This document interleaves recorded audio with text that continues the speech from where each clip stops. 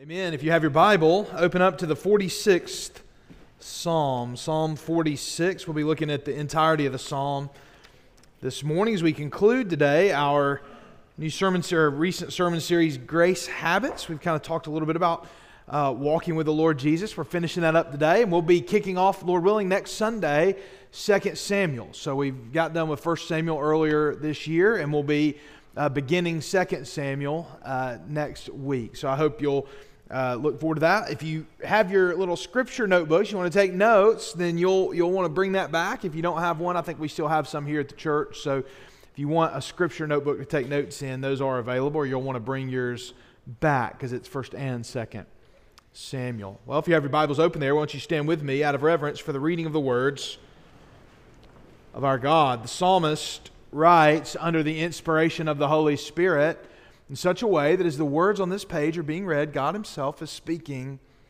to us. Beginning verse 1. This may sound familiar to you.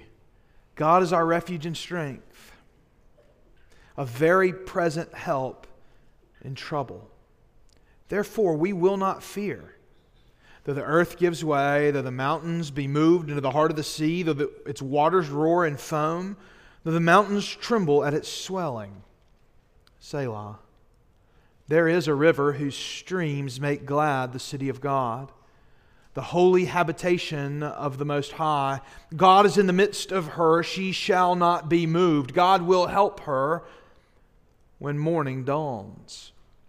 The nations rage, the kingdoms totter. He utters His voice, the earth melts. The Lord of hosts is with us. The God of Jacob is our fortress. Selah. Come, behold the works of the Lord, how He has brought desolations on the earth. He makes wars to cease to the end of the earth. He breaks the bow and shatters the spear. He burns the chariots with fire. Be still and know that I am God. I will be exalted among the nations. I will be exalted in the earth. The Lord of hosts is with us. The God of Jacob is our fortress. Selah. Let's pray together.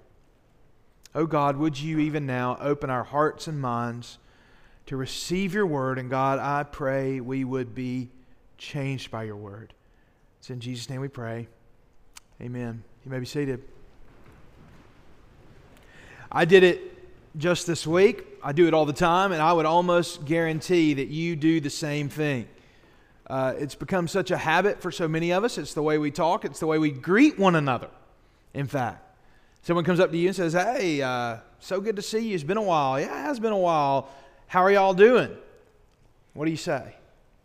You say, "We're doing really well. Things are great. Just busy." Don't you? Every time we talk, we're just busy. We're just running around from thing to thing. There's just a lot going on. I'll tell you, I'm allergic to slowing down. I like to be busy. I hate being still.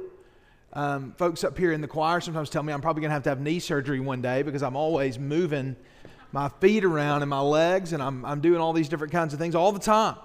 I always feel like I should be doing more, and I always feel like I should be doing something else. Does it ever feel like that?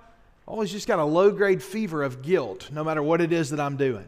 I ought to be doing something else. I feel like time being still. I feel like unhurried time. I feel like unplanned time is wasted time. I don't know if you feel like that or not, but I feel that way a lot. I feel that burden often. In fact, I drive everybody insane on vacation. We need to have some plans. We've spent all this money. We're dedicating all this time. We better do something while we're resting. John Mark Comer tells a story. He's an author. He tells a story about one of his mentors named John Ortberg having a conversation with one of his mentors named Dallas Willard, who's a well-known author. All these guys are well-known authors. And he says, John Ortberg asked Dallas Willard, "How do I become the me I want to be?" That's a good question, isn't it? How do I become the me I want to be? Dallas Willard's answer was this: you must ruthlessly eliminate hurry from your life. And John Ortberg then asked the question that we are probably all going to ask as well. Well, what else besides that? Dallas Willard said this, there is nothing else. Hurry is the great enemy of spiritual life in our day. You must ruthlessly eliminate hurry from your life. A long time ago, centuries ago, another Christian thinker named Blaise Pascal said something similar. I have often said that the sole cause of man's unhappiness is that he does not know how to stay quietly in his room. We've talked about the blessing of knowing God, the benefit of hearing His Word, studying His Word. We've talked about the power of prayer. We've talked about the blessing of Christian community. How much of these things, knowing God, hearing His Word, praying, having a Christian fellowship, Christian community, how many of these are difficult for us because we cannot be still? Because we spend our time hurrying. As I preach today, I want you to know, I don't mean that you have to quit doing things. I don't think that you need to have to pull your kids out of all the extracurriculars. I don't think you have to get a new job. I don't think you have to break up with all your friends.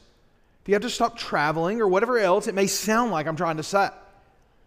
You guys are going to see me busy one day and be like, you hypocrite.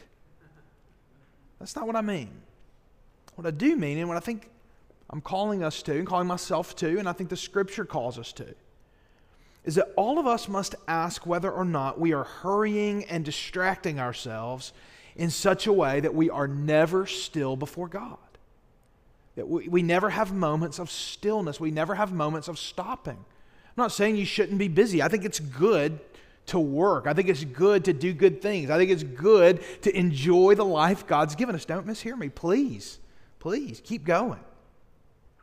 But I do think we need to evaluate whether or not it's become so normal to be busy and so normal to be hurried that our distractions are making it in such a way that we are never still before God, or perhaps we are so distracted and we're so hurried and we're so busy because we want to avoid being still before God. If we are going to have deep, meaningful walks with the Lord Jesus Christ, we must learn to be still. We must learn to be unhurried. And this morning, from this text of Scripture, I want to show you three keys, three truths that will help you develop a still heart, a heart that can be still before the Lord. Ways, things that will motivate you to have a still heart in the midst of the hurriedness and busyness of the lives we live and the lives we lead. You can't put that cat back in the bag, can you? Well, here's what we can do. We can have hearts that can be still before the Lord and find the priority in the Word of God to have still time before the Lord Jesus Christ. Here's the first. 3 keys to a still heart. Point number 1. A still heart trusts in God's power. A heart that can be still before the Lord trusts in God's power. Here's the truth, brothers and sisters. It is impossible to be still if we are trusting in our own power. It's impossible to be still if we're trusting in our own power. You've sang it already, or at least heard it sung. God is, verse 1, our refuge and strength, a very present help in trouble. Friends, if we're going to trust God's power, we have to trust God's power in every circumstance. We can't say there are times we will and times we won't. God is our refuge and strength, a very present help in trouble. Therefore, we will not fear. Therefore, we will not fear. I'll tell you, a lot of my own restlessness over the years, macro restlessness and micro restlessness, restlessness in big things and small things, a lot of that has boiled down to fearfulness. Fearfulness. Being afraid. I don't know about you, I sometimes have what people call imposter syndrome. I'm afraid sometimes I think one of these days they're all going to figure out that I don't really have it all together. Surely you know that by now. I've been here 11 years. You get up to preach, and you're like, man, I just can't believe they're here to listen, you know? And so sometimes our restlessness can be rooted even in a fear of making sure it's clear we belong where we are. We work harder. We go at it harder. We make sure there's not one moment that's not clearly contributing to whatever it is that we feel like we need to be contributing to make sure it's clear that we are where we belong. We find ourselves afraid. So much of it is fearfulness. But here's the reality.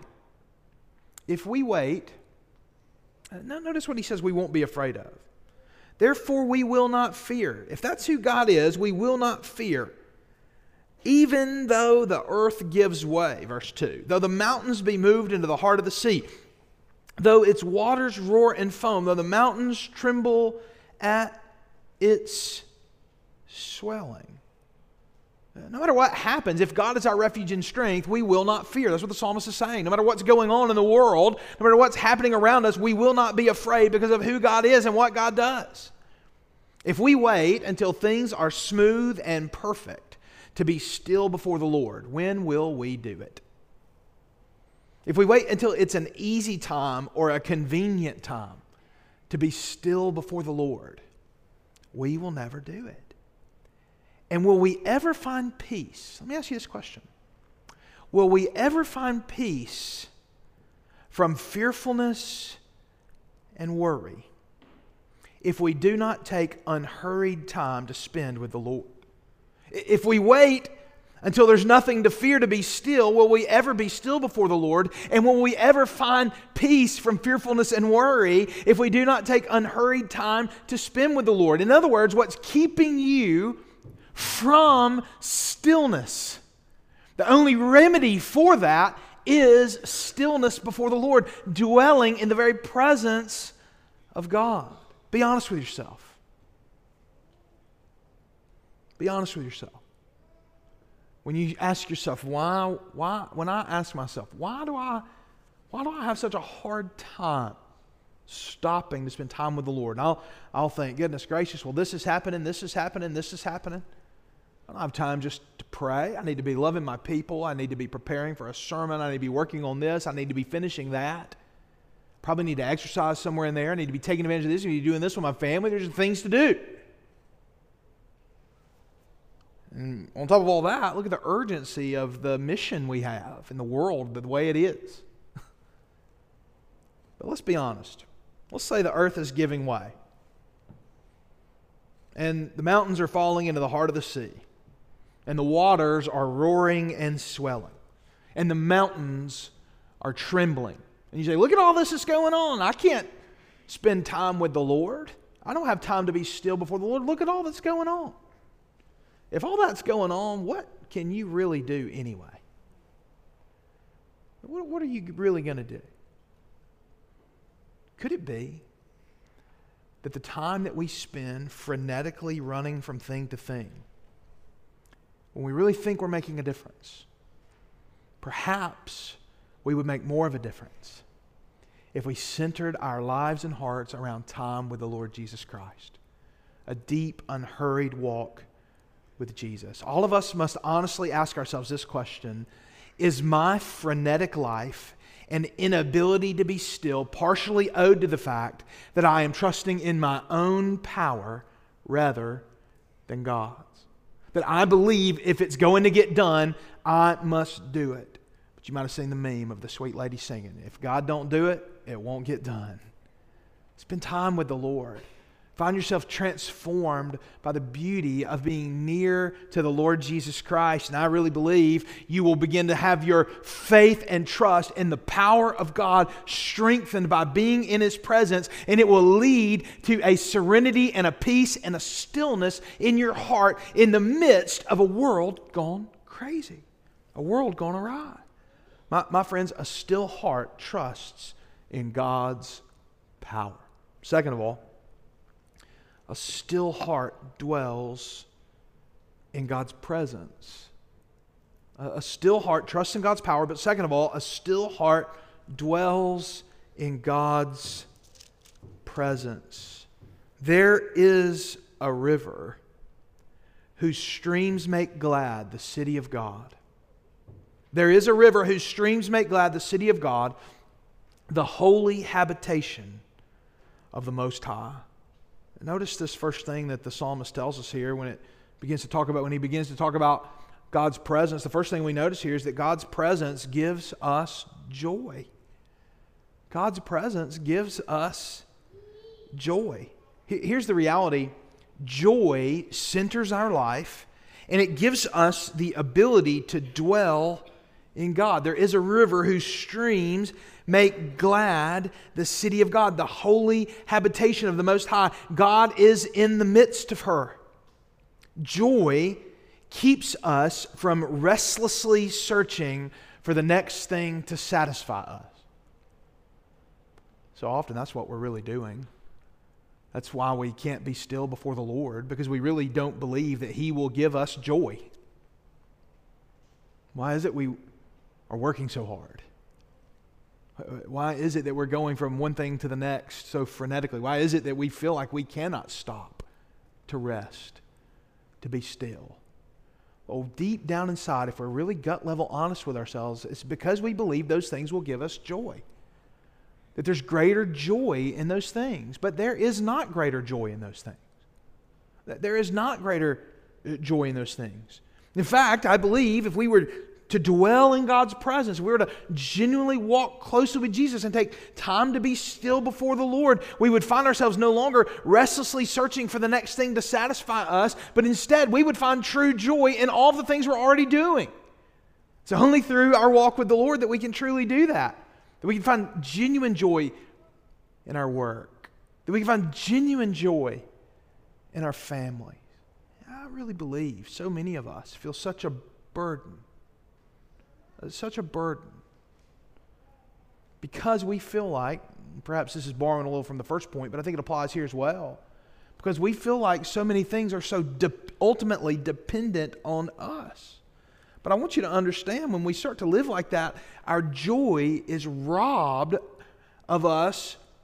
Our joy in the good gifts that God has given us is robbed when we see ourselves as the center of those things rather than God Himself. But my friends, when we dwell in God's presence, when we wean ourselves off of feeling like we have to run from thing to thing all the time, and we stop to be in the presence of God, we can start to find fresh joy in Jesus and fresh joy in all those things that He has called us to do. They go from being burdens to being things that belong to Him and that He allows us to be a part of.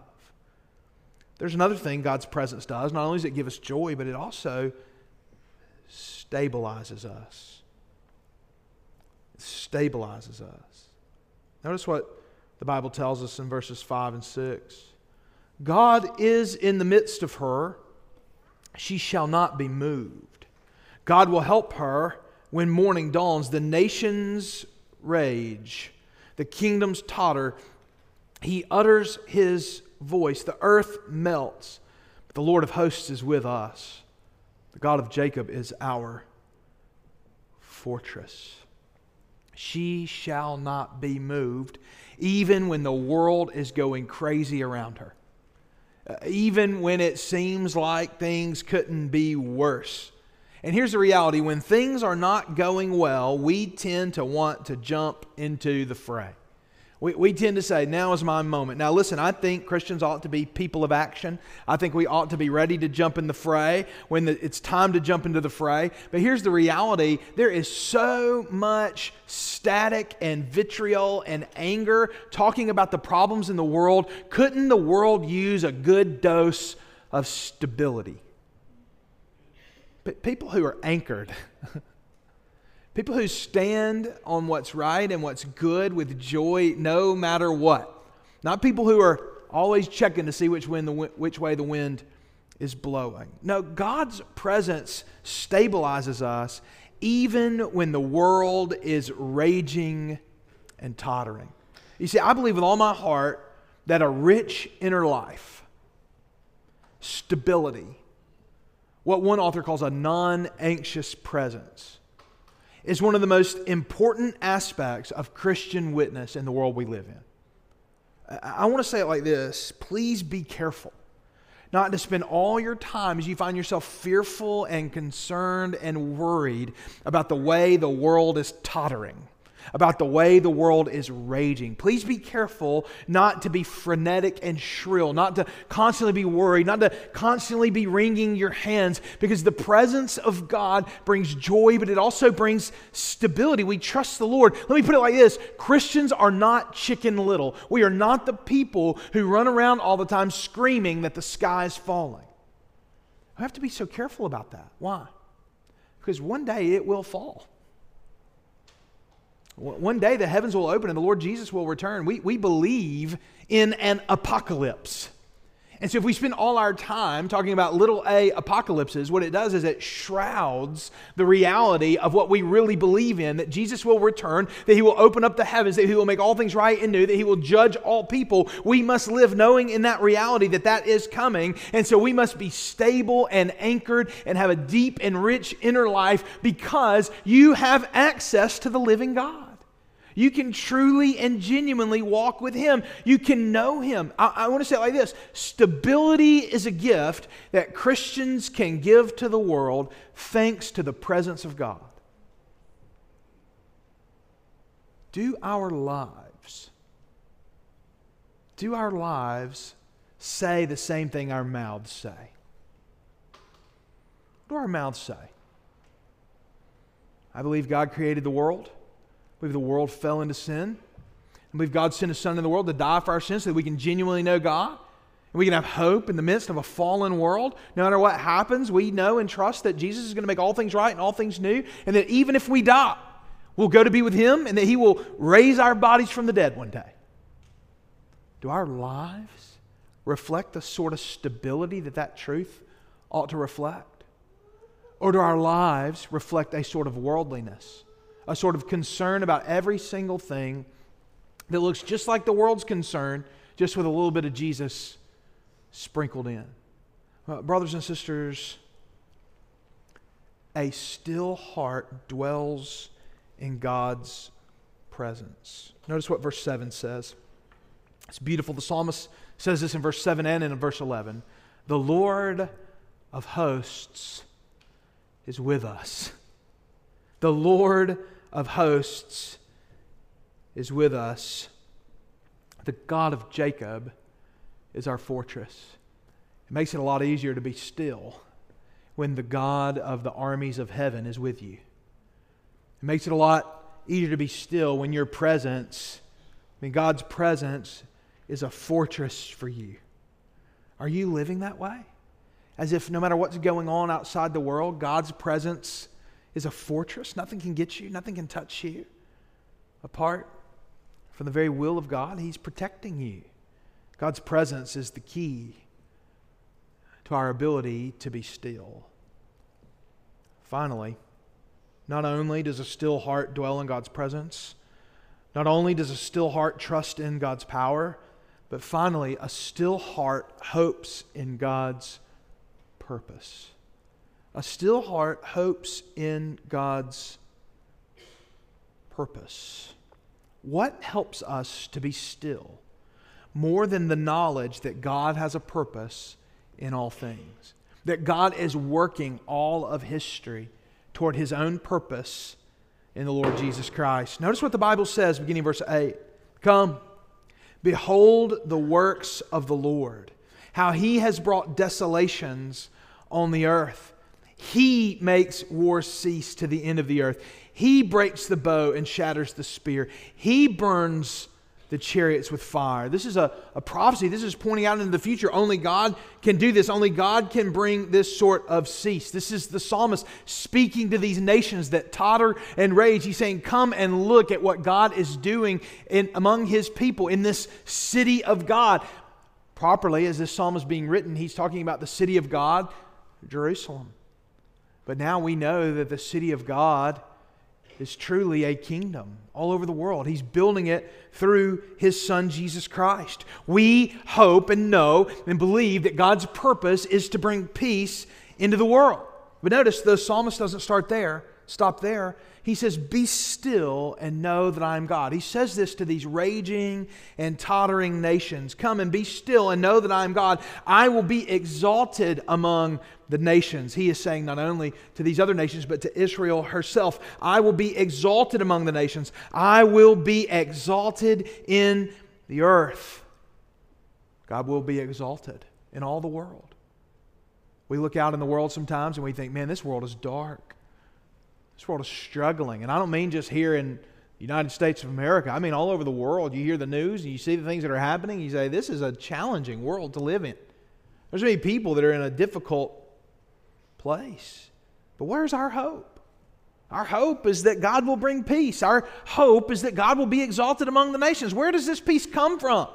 This exaltation among the nations, what is the source of it? What is the psalmist believing will happen? We know that he is speaking here that a Messiah would come and do these things, that God would do these things through a chosen one. And we know as Christians that that chosen one, that anointed one, that Messiah of God is our Lord Jesus Christ.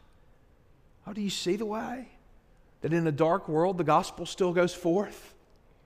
God is being exalted among the nations, even in this room right now. We are the nations. We are a place far away from where God dwelled in the city of Jerusalem, and the gospel is going forth here. And do you see the way that God brings peace all over the world while we still hope for those things even more fully fulfilled in the future? Brothers and sisters, if you trust Jesus, and I believe you do, and if you don't this morning, I believe you should. Trust in the Lord Jesus Christ. Oh, if you trust Jesus, you hope in God's purpose. If you trust Jesus, you hope in God's purpose. You can see by faith this plan of the ages which God unfurled that the psalmist and the other authors of the Old Testament can only speak about. You know in full through what Jesus has done. You hope in God. You hope in God's purposes. And who in the world can still our hearts? Who can still our hearts? Our hearts that are troubled. Our hearts that are worried.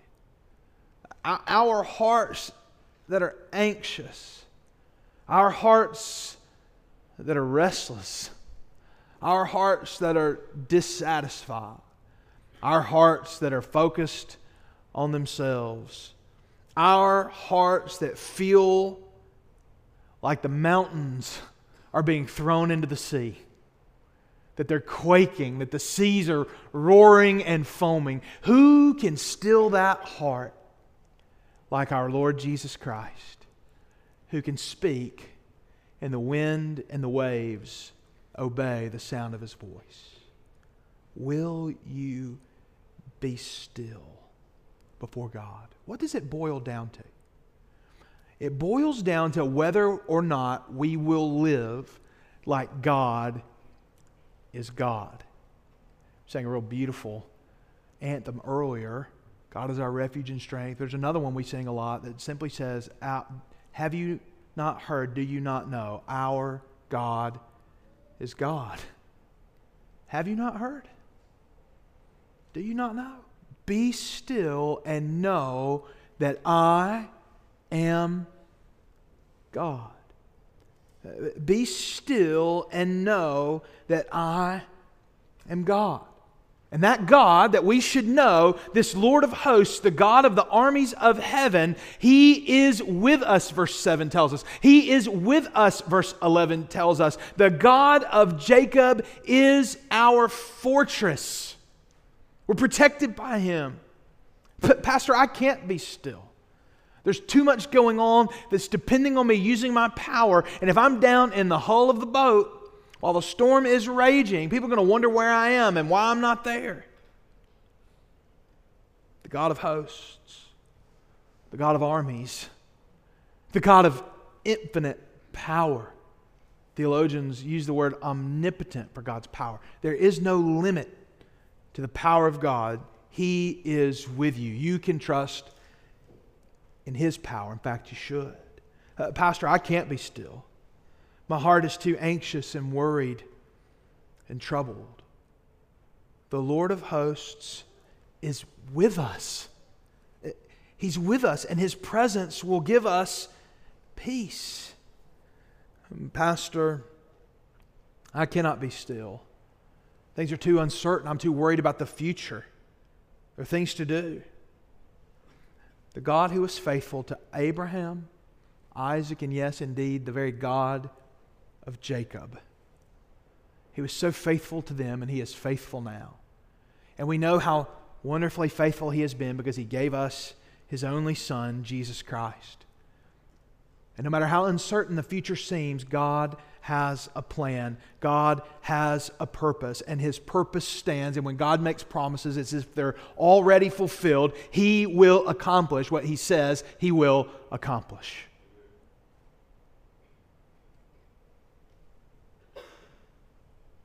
God has a purpose. God is powerful. God gives us His presence. My friends, won't you be still? Won't you be still and know that He, not you, not me, that He is God. I want to offer an invitation this morning. If you've never put your trust and faith in Jesus, today I believe with all my heart that God, if you put your faith in Jesus, turn from your sins and repentance, turn to God in faith, God will be your refuge and strength, your present help in time of trouble. You can enter into the very presence of God today by faith in Jesus. Turn from your sins and repentance, turn to God in faith, you will be saved. If you want someone to talk to, it'd be my joy to talk to you, but right where you are, you can do business with the Lord.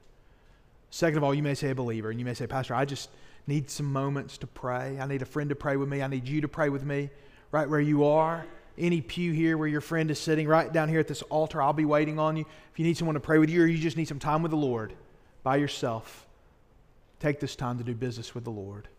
And finally, you may be looking for a church home. What a joy it would be for me today to talk to you about what it means to be a member here at First Baptist Church. After this prayer, I want to invite you to come. Let's pray together.